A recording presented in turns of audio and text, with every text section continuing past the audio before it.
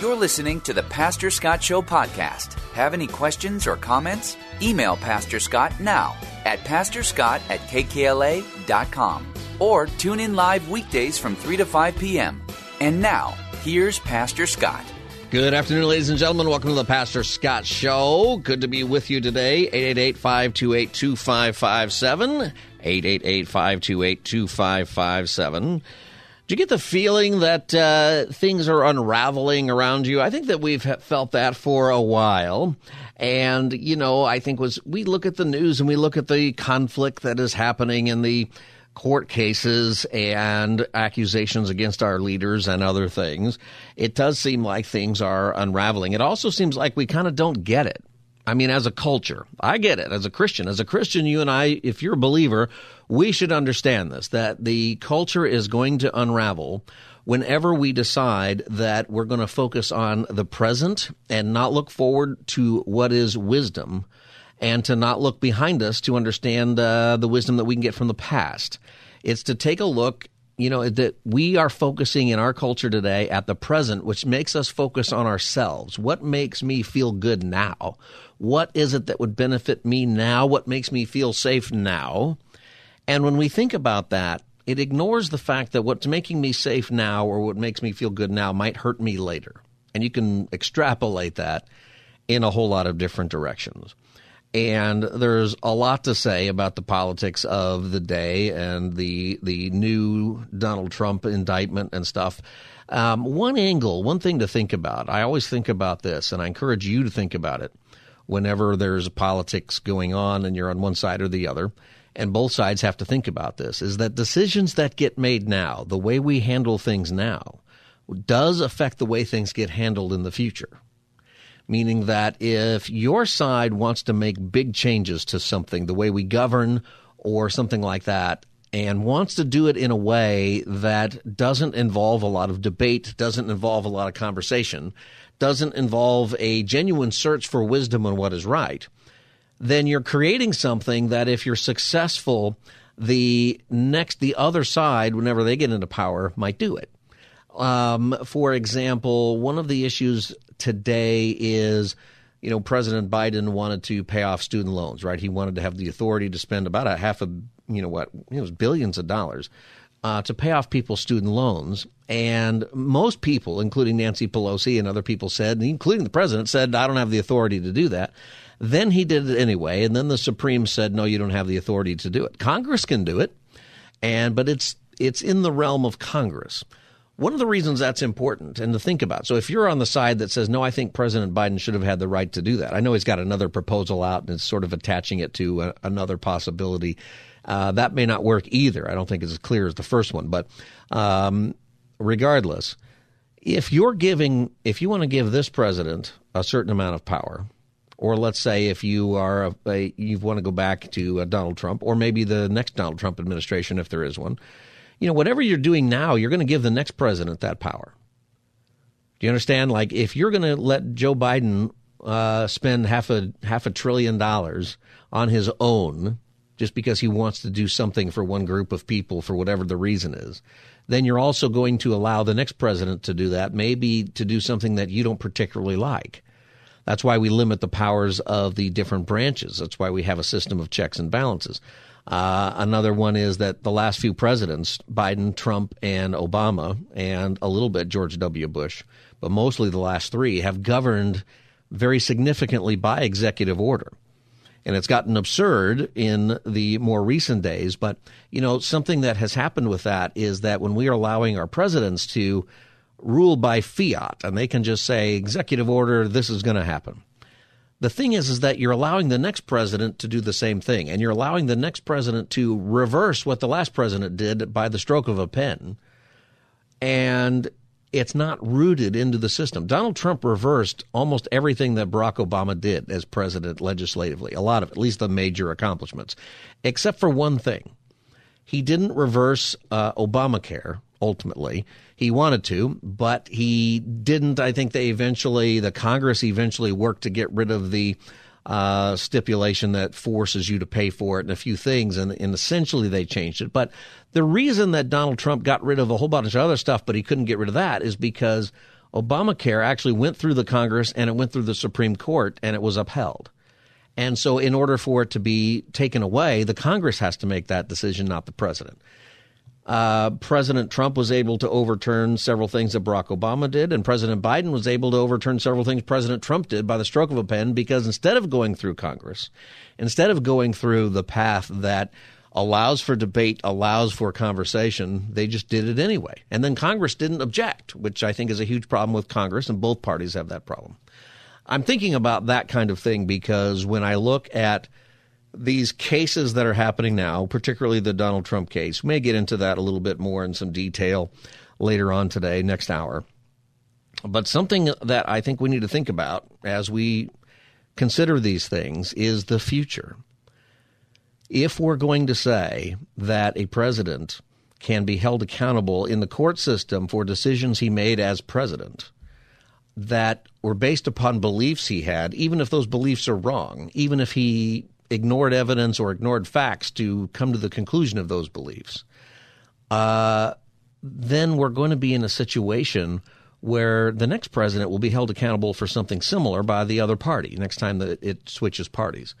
For example, do we think that in 2028, whoever the president is, let's say a Republican wins, and they're running against, for 2028, Gavin Newsom, let's say that president, that Republican president, that Republican Department of Justice says, you know what, Gavin Newsom has lied to the people of California. I take offense at our policies and strategies. They say that Gavin Newsom told the state of California that they need to shut down when his data and follow the science, he knew that wasn't true.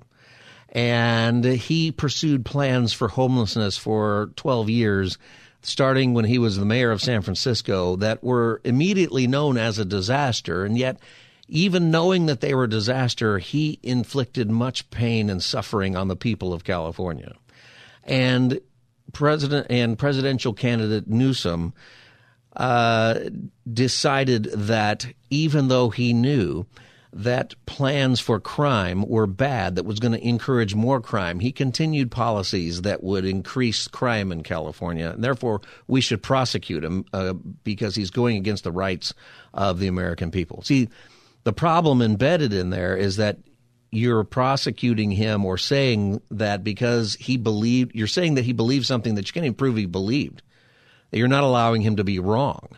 You're not allowing him to make decisions that he thought were right, even if they're wrong. You're ascribing, criminal guilt to things that are maybe political guilt or ethical guilt or moral guilt or other kinds of guilt.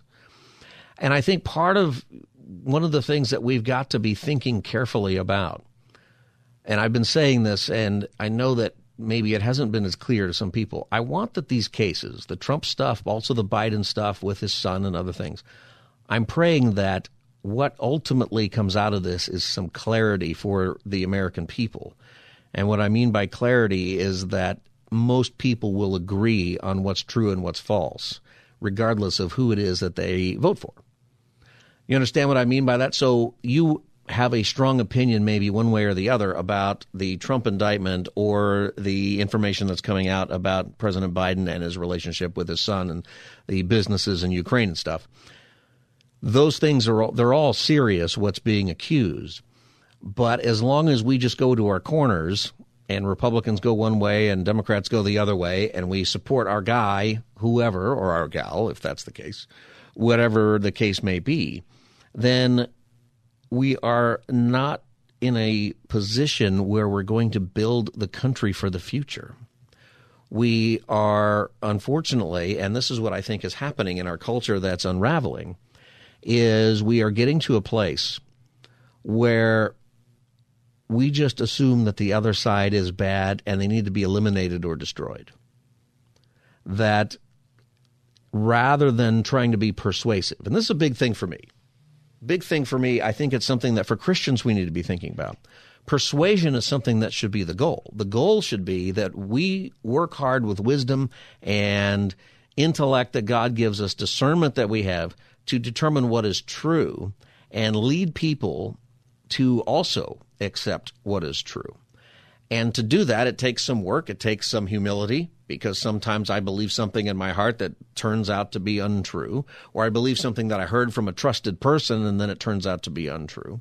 Or sometimes what happens is I believe something in my heart to be true and the evidence says it is true, and it in fact is true, but because of political pressure or social pressure, maybe, we hedge on that stuff. We can't do that if we want to be persuasive towards the truth. I believe that as Christians, we are given the truth ultimately of what the world is about and what's happening.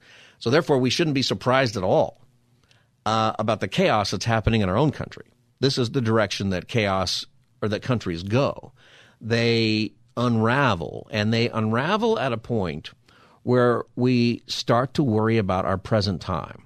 And that's the point I'm making about when we think about what happens to Trump or what happens to Biden. These are present time characters, but as much as you might not like one of those two guys or both of them or whatever, you have to think about the next president, the next leader, or even yourself or the citizenry. What kinds of precedents are we setting when we prosecute people or when we make decisions about policy that seem to fit now, that might make us comfortable now, that might make us happy now, that in the future are going to cause us all kinds of problems because we didn't think about it. And this is something that happens when we get into things called presentism or safetyism, which is we're just looking at ourselves. We are people who want the world to be in a certain way. We have an optimistic view of what the world ought to be like, but rather than wisely trying to get there, we unwisely don't do the work to get there. An example is, Marxism, and I believe that a lot of what we're dealing with the gender issues and the critical theory and other stuff, when you get into it academically, it is Marxism, and it's stated as such, okay, that the people who are pushing that and writing that, they say, no, I have a Marxist goal. I've been trained in Marxism. You can find that there. And the thing is about Marxism, the reason it's attractive to people, because you might say, well, how can that even be attractive? It's a question I had. Somebody came in to the studio actually recently, and who was somebody who her family fled Soviet communism. Her family and friends and people close to her suffered greatly under the rule of the Soviet Union and communism. Often you hear of people who are still alive today who were in concentration camps, Nazi concentration camps. You get their testimony about what happened to them. And what's remarkable is that sometimes we don't listen to that, or what we say is, particularly with Marxism, fascism is something that most people don't understand, and there's really not anybody who's really a fan of that. There's not any countries that are successful with that. It's sort of it's a funny thing that I think people use that term all the time, and they usually don't know what it means. Marxism is sometimes used that way as well, but there's the reason you hear more about Marxism, the reason there's more college professors who promote that, the reason that there have been, the Red Scare, and the reason there have been revolutions in China and other places, and Chile and Nicaragua and other places, Cuba, it's because there's something that is attractive about Marxism, and that it's this utopia where there is not economic disparity, where everybody gets along, where everybody is building up the nation with each other, and it sounds great. It sounds like, hey, this is something as humans that we should do. But what you miss with that, and what's missed by people who are Marxists, is that in order to get there, in order to get to this utopia, if it's possible, and it's not possible because the whole philosophy rejects who we are as human beings. It rejects, number one, that there is a God at all. Then it rejects the family. It rejects the uniqueness and the specialness of human beings over other creatures.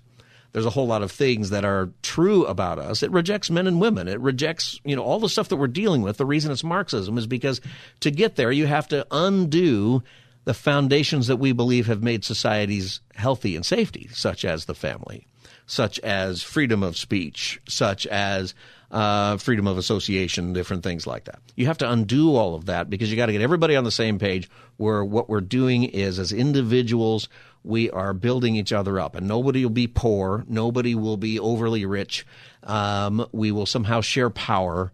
And the drive for some people is this utopian idea that's optimistic, ultimately. And being optimistic is attractive. You can be optimistic in the wrong direction. Okay, that's what Marxism is. It requires, though, a complete undoing of society. It requires the reason that you have the purges in the Soviet Union, where Stalin killed 20 million people, his own people. The reason that you had all the murders in the Chinese Revolution and Mao, who probably is the biggest mass murderer ever, actually, is because rather than trying to be persuasive, rather than trying to win people over to your philosophy, rather than trying to work with people, you just kill them. You just send them to Siberia in a prison where they will die. Or you take them out of the cities and you send them out to the farms where they work to death and they starve. And you do something to try to push forward ideas, such as the gender ideas we have today, that are on the surface. They're self-evidently wrong. It's self-evidently true that there are men and women and that men can't have babies. Everybody knows that. And yet you keep pushing it because the goal isn't to make men have babies. You can't. I mean, I know that there's science, where they're trying to, I guess they can put a uterus in me and then I can go around and be pregnant and get some kind of benefits, I guess. I'm not doing that. But everybody, even if we did that in medicine, it still wouldn't be real. Everybody knows that it required surgery to get there. That means it's not real. That means it's something that has been, pushed on people.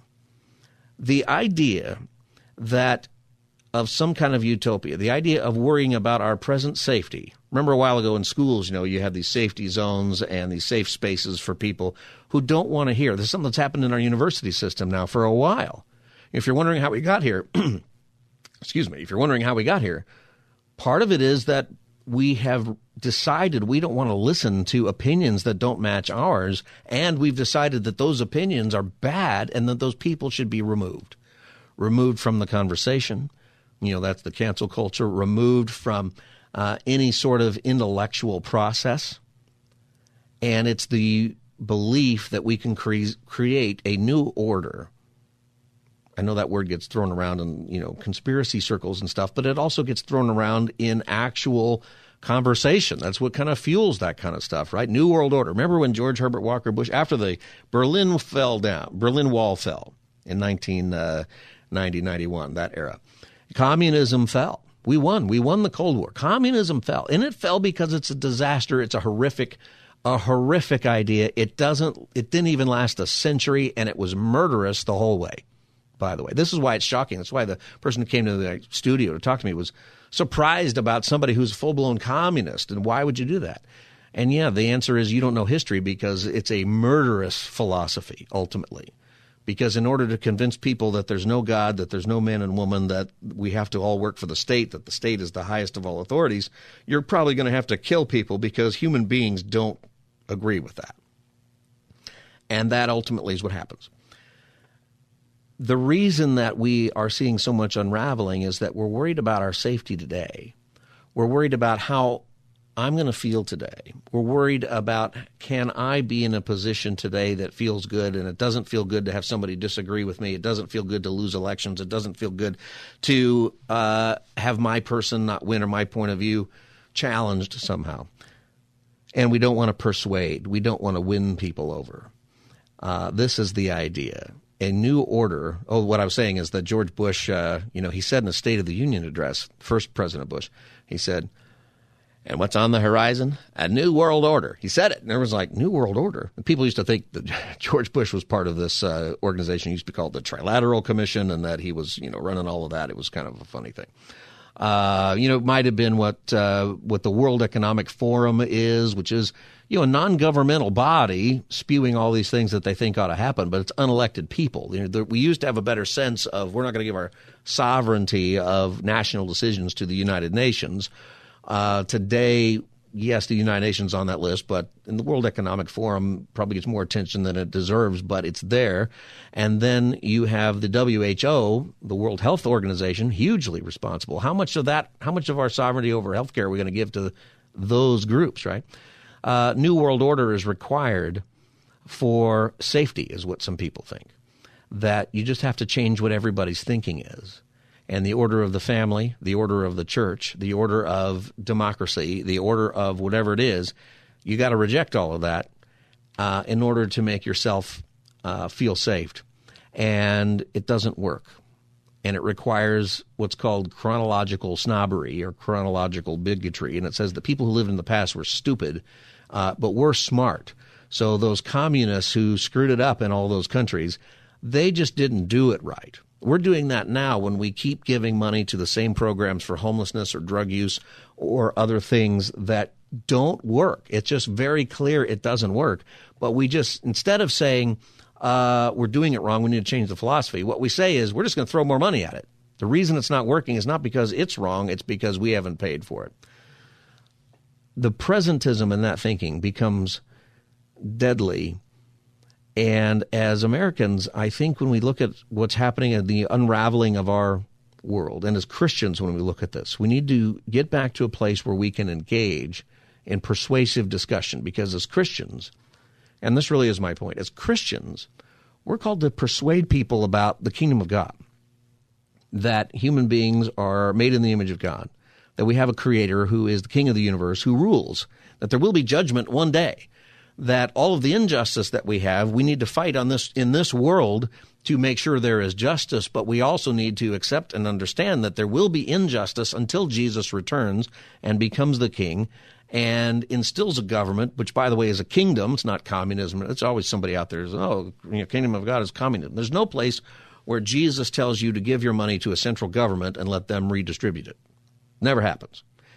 It is imperative that we become a people, that we maintain being a people as Christians where we are persuasive, that we want to win people over, that it's not about defeating some other philosophy as much as it's about or defeating that person. We defeat the philosophy by persuading the people who hold those philosophies that they are wrong. We have this power as Christians. Part of evangelism is persuading people that there is a world order that is the kingdom of God, and that everyone who believes in Christ, that he lived a perfect life that you can't live, that he died on the cross to pay the penalty for your sins, that thing that you carry around, your spiritual angst, your guilt, whatever it is, it's driving you spiritually, that Jesus took care of that. When we're persuasive in this, it changes the world to a better place, and it brings people along, and it should take people away from the destructive tendencies of just being safe, because we're thinking about the future. Can I encourage you to think about the future of the people you know who might disagree with you about the politics or about whatever the subject might be? That the future is they're going to be in heaven or hell, that individual, and we want them in heaven. The future is we want them to be a part of the family. And Jesus has given us his Spirit to help us with that, and we have the Word of God to give us the reality of the world we're in. I'm saying all this because when I look at all the chaos and all the different things and the legal stuff, and we got to talk about it and kind of go through it, we want to look at these things from a perspective that we want to persuade, not just defeat. We defeat philosophies, we persuade people. And that's what we want to do. This is the Pastor Scott Show. The number is 888-528. What's our number? I'm just blanking on it. 888-528-2557. 888-528-2557. You can call and join the conversation. I got to take a break. I'll be back as the Wednesday edition continues. Stay tuned. You're listening to the Pastor Scott Show podcast. Have any questions or comments? Email Pastor Scott now at pastorscott@kkla.com or tune in live weekdays from 3 to 5 p.m. Now, back to the show. Over the past few years, the American economy has seen an historic recovery from the depths of the pandemic downturn. Over 13 million new jobs have been created since January 2021. Our unemployment rate stands at 3.6%, near historic lows. Overall annual inflation has declined every month for the past year, and our economy continues to grow. In the longer term, the United States remains the world's largest, most dynamic, and most innovative economy, with the strongest financial system in the world. Fitch's decision is puzzling in light of the economic strength we see in the United States. I strongly disagree with Fitch's decision, and I believe it is entirely unwarranted. That Treasury Secretary Janet Yellen, who is bemoaning that Fitch, and I know this gets into technical things financially, but lowered the U.S. long-term rating to AA+ from its top mark of AAA. The downgrade is the second one in American history, and basically they're saying, you know what, the United States government, still trustworthy, still great, but you know what, not as much as it used to be when you invest in it. And the idea is, and what they said is, because of the growing national debt, because of the typical, the more and more often debt limit standoffs and, waiting around to really manage the government, it's not looking quite as good. $32 trillion debt. I don't think anybody should be surprised at this. $32 trillion is over 40. If you spent $40 million a day, over that, $40 million a day since the birth of Christ, you will still not have spent our national debt. This is the unraveling of our society. It's part, and the surprise about it is what amazes me. That why should we be surprised when we have so much debt? I remember having so much credit card debt that I actually got a letter from one of the credit card companies canceling my card. They didn't cancel my debt, but they said, you can no longer use our card. We don't trust you to even be good enough to pay it back, so we're stopping it. That was a low point for me. It surprised me because I thought they would want me to keep doing it since I kept paying them tons and tons in interest. But no, my credit rating was downgraded so much that they said, you know what, you can't use our card. We don't want to make any more money off of you. That's what they said. That surprised me. We have to deal with reality. And the realities that we are facing mean we've got to have wisdom for the future. And we need to look to see what worked before. 888-528-2557. Joe in Camarillo, welcome to the Pastor Scott Show. Hello, Pastor Scott. I spoke with you a couple of days ago, and I'm a little calmer than I was then. Wow. I hold people that have positions of power a little more accountable. This both sidesism really kind of bothers me because it lets people that aren't really informed or choose not to be informed to say that, their ideas are okay. And the last bit you did was it covered a wide range, from Marxism to professors to killing families. So it's hard to address all at once. But you just said something about we need to look at the past and find out what worked. Well, I'm not proposing this, but do you know what the top tax rate was up until 1961 for the top 1%? Yeah, it was super high, like 90% or something, right? Or 80%? 91%. Yeah, correct. Super high. In the 50s, do you know what the average CEO made in relation to his average employees? Yep, it was about 14 times. Yeah. 14 times. Now it's golden parachutes up the gum stump. Yeah. We have a Congress now. Whether you like it or not, following the rules that have been firmly established, when Merrick Garland was brought before the Supreme Court, the Republican Congress stopped doing their job. Okay, so there's and then they decided not to confirm him at the end of Obama's term. With a year left, and what happened with Amy Coney Barrett and Kavanaugh and these other people? So, right. To say that. I just really feel alienated. Here's the point that I'm making, and I think you're kind of making it with me, though, is that, and my question is, why have these changes happened? See, this kind of thing is happening, and there's a lot of politics, in it, but it's the presentism, that we're thinking about what works for us today and not considering what might work in the future. So for example, with the CEOs, there was no law saying that a CEO couldn't make more than 14 or 15 times what the lowest employee made, right? It's just that the culture wouldn't have put up with it. But today the culture does put up with it. Why is that? Because there's nothing we can do.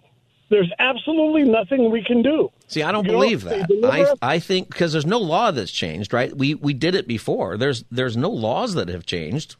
Why? And the culture has changed. Why has the culture changed?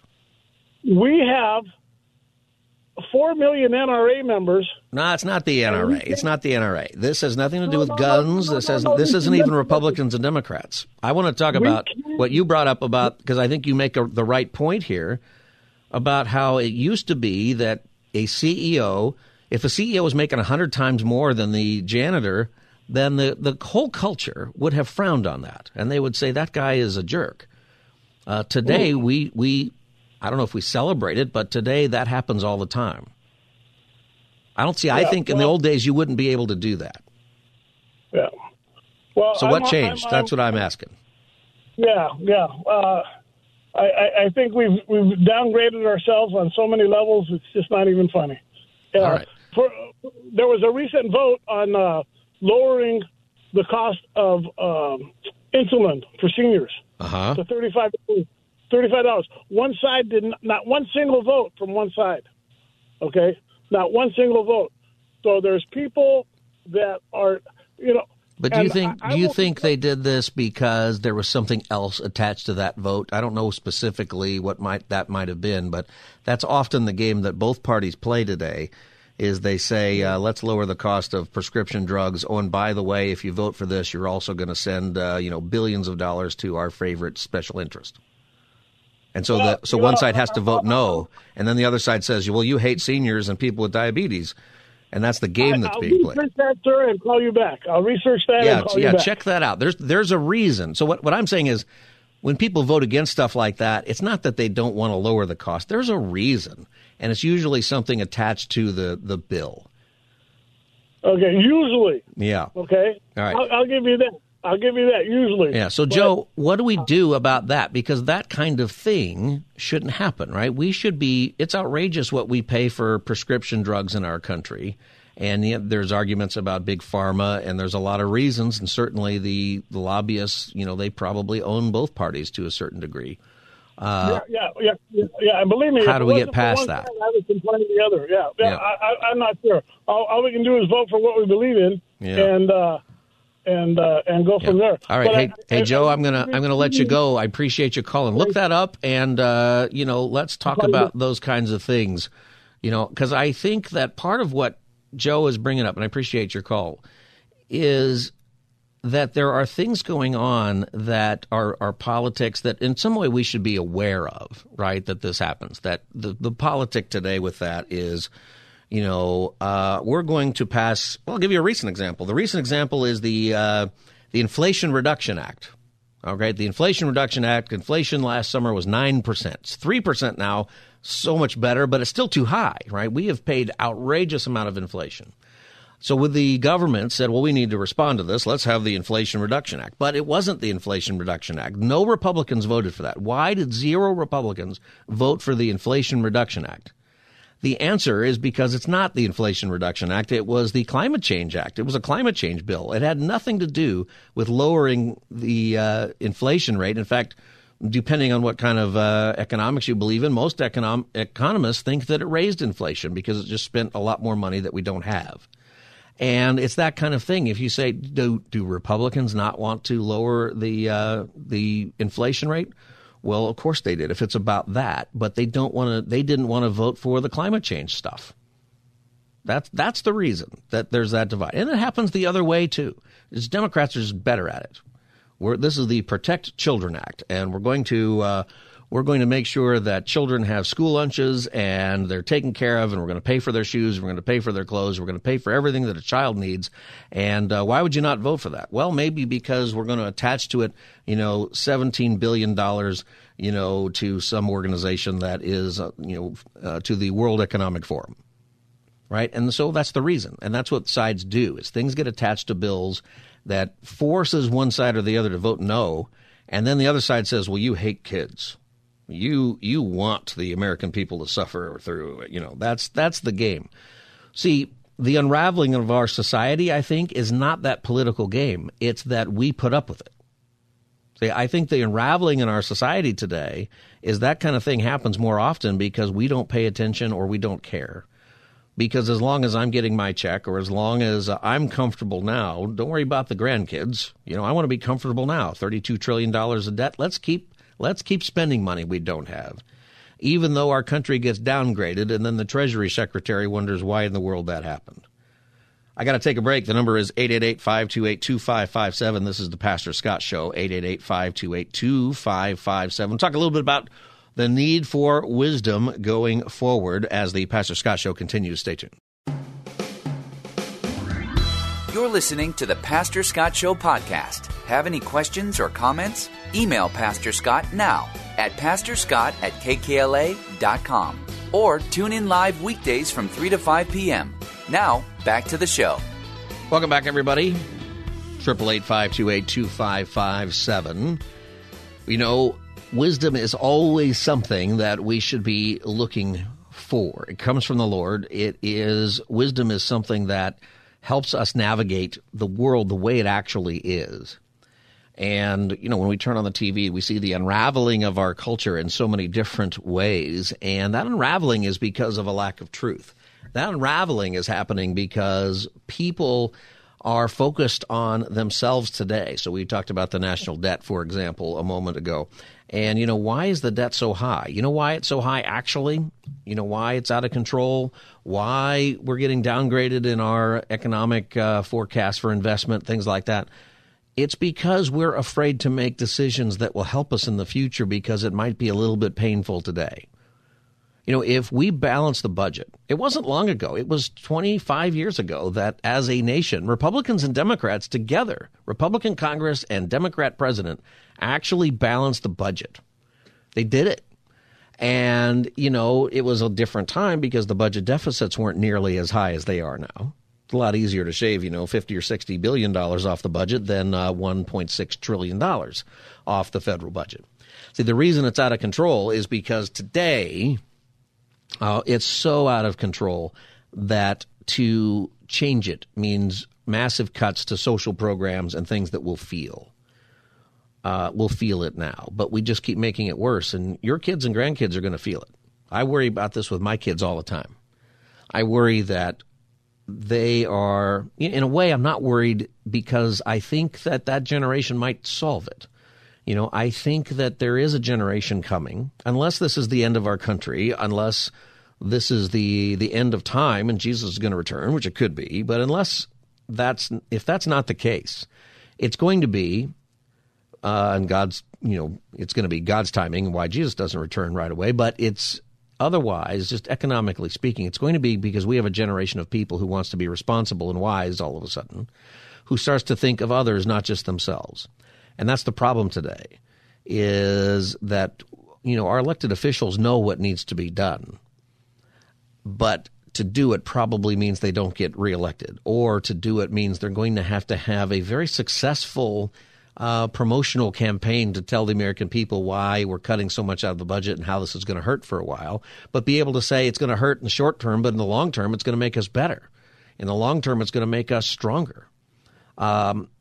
In next hour, we'll talk a little bit about where we go from here and talk a little bit about the indictment. But I got some ideas. I want to hear from you about, you know, moving forward, regardless of how all these things turn out.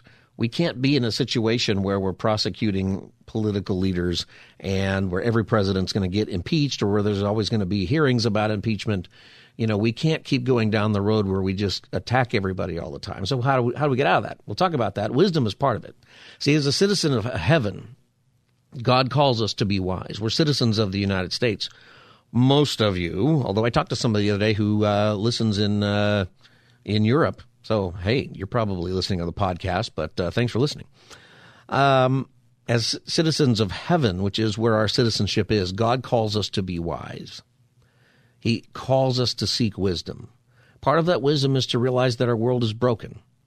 You know, that, you know, and it's always been broken, right? It's bad now, and it seems like it's the worst in my lifetime, I would say, you know, as far as uncertainty goes, as far as, you know, maybe where we're headed. But honestly, the world has always been broken. That's why you've got, you know, your books in the Bible that talk about a broken world. The book of Proverbs that talks about wisdom, it's talking about wisdom because the world is broken, because the world is not fair, because there are things that are just not going to work. And it really matters. You know, for example, Proverbs will tell you if you work hard and you will do well in life, and if you're lazy, you won't. Generally, that's true. Generally speaking, if you work hard, you're going to be successful in life. You're going to pay the bills. You're going to have a place to live. You know, you're going to have your ups and downs, but life will go fine. But if you're lazy, you won't, right? Generally, that's true. But the Proverbs also explain that sometimes that doesn't occur. Sometimes the wicked prosper. Sometimes the lazy get, they win the $1 billion lottery for some reason. They usually don't know what to do with it, and they just spend it all, and they're broke in a couple of years. Sometimes the righteous suffers. That's because we're in a broken, unraveled world. There's poverty, there's hunger, there's sickness, there's injustice, there's hopelessness. Wisdom leads us to change that. Wisdom, the proverb says, blessed is the man who finds wisdom, the man who gains understanding, for she is more profitable than silver and yields better returns than gold. She is more precious than rubies. Nothing you desire can compare to her. Long life is in her right hand. In her left hand are riches and honor. See, if you want to live a blessed life, if you want to live a life where, you can't avoid the pitfalls that come along, but if you want to live a blessed life, seek wisdom more than anything else. And our problem deep down as a country is we're seeking safety, or we're seeking wealth, or we're seeking some kind of comfort. We're seeking to live in a bubble where no one can tell us that we're wrong. We want to do whatever we want to because it seems like I should have a right to do that. All of that is foolishness. And it's why we're in the place we're in. It just is. See, wisdom, Bible tells us this, that her ways are pleasant ways, and all of her paths are peace. She is a tree of life to those who embrace her. Those who lay hold of her will be blessed. By wisdom, the Lord laid the earth's foundations. By understanding he set the heavens in place. By his knowledge, the deeps were divided, and the clouds let drop the dew. Proverbs, this is Proverbs 3, by the way. My son, preserve sound judgment and discernment. Do not let them out of your sight. They will be a life for you, an ornament to grace your neck. Last section, Joe, our caller, he mentioned a bunch of stuff, but one of the things he talked about was that CEOs used to not make so much more than their lowest employee. He's right about that. I think his number, was 14 times what the lowest paid employee of the company would make. The reason that's different, here's the reason. I asked him why that changed. I'm going to tell you why it changed. There's no laws governing that. There's probably math that is saying to companies today, you can pay your CEOs $100 million or $50 million or however many millions they might be making. What has changed is this. We used to build companies not just to make a profit. They're always about making a profit. But we also built companies to also build our town, meaning that you would start a company, and for sure you are ambitious, you want to make a good life, you hope to get rich maybe when you start your company, and you go to work for that company, and you hope to get promoted, you hope to make more money, you hope that you sell a great product, right? But you also had another desire, and it was to provide jobs and a way of living for people who lived in your community. That part of the reason you started a business wasn't just for yourself, wasn't just for your own wealth or your own expression of your idea or your craft or whatever, but you also said, you know what? If my business is successful, then we're also going to employ a lot of people, and that's good for everybody. And so you didn't pay somebody 100 times more than somebody else because the society also wasn't for that. The society would say, what a greedy person. You're Mr. Potter. Remember the old Christmas movie? With Grady Mr. Potter. The reason Mr. Potter is the bad guy is because he's taking everybody's money and he is keeping it for himself. He's getting rich rather than realizing that the bank savings and loan in that movie was not just to make the bankers money, but it was for Bedford Falls. It was for the whole town's benefit. See, we've lost that. See, and that's not communism or socialism. That's capitalism in its best form, where you realize, hey, part of what I'm doing is I'm providing for the building of this community and ultimately the building of the country. That was the vision. It was the vision for building your towns. It was the vision for starting your companies. That is what has changed, is that our vision is whatever I'm going to do now to make myself comfortable. And yeah, I'm going to have employees and I'm going to hire people, and it does help the community, but if I can have fewer employees because I have to pay these CEOs, I can't get the best CEO if I don't pay him this much money. That means there's a bunch of people I can no longer hire or create jobs for. See, it is a cultural attitude that has shifted, and that's because we don't have wisdom. We've replaced wisdom with being, comfortable in the present. We're not seeking wisdom. We're seeking wealth. We're seeking a lifestyle.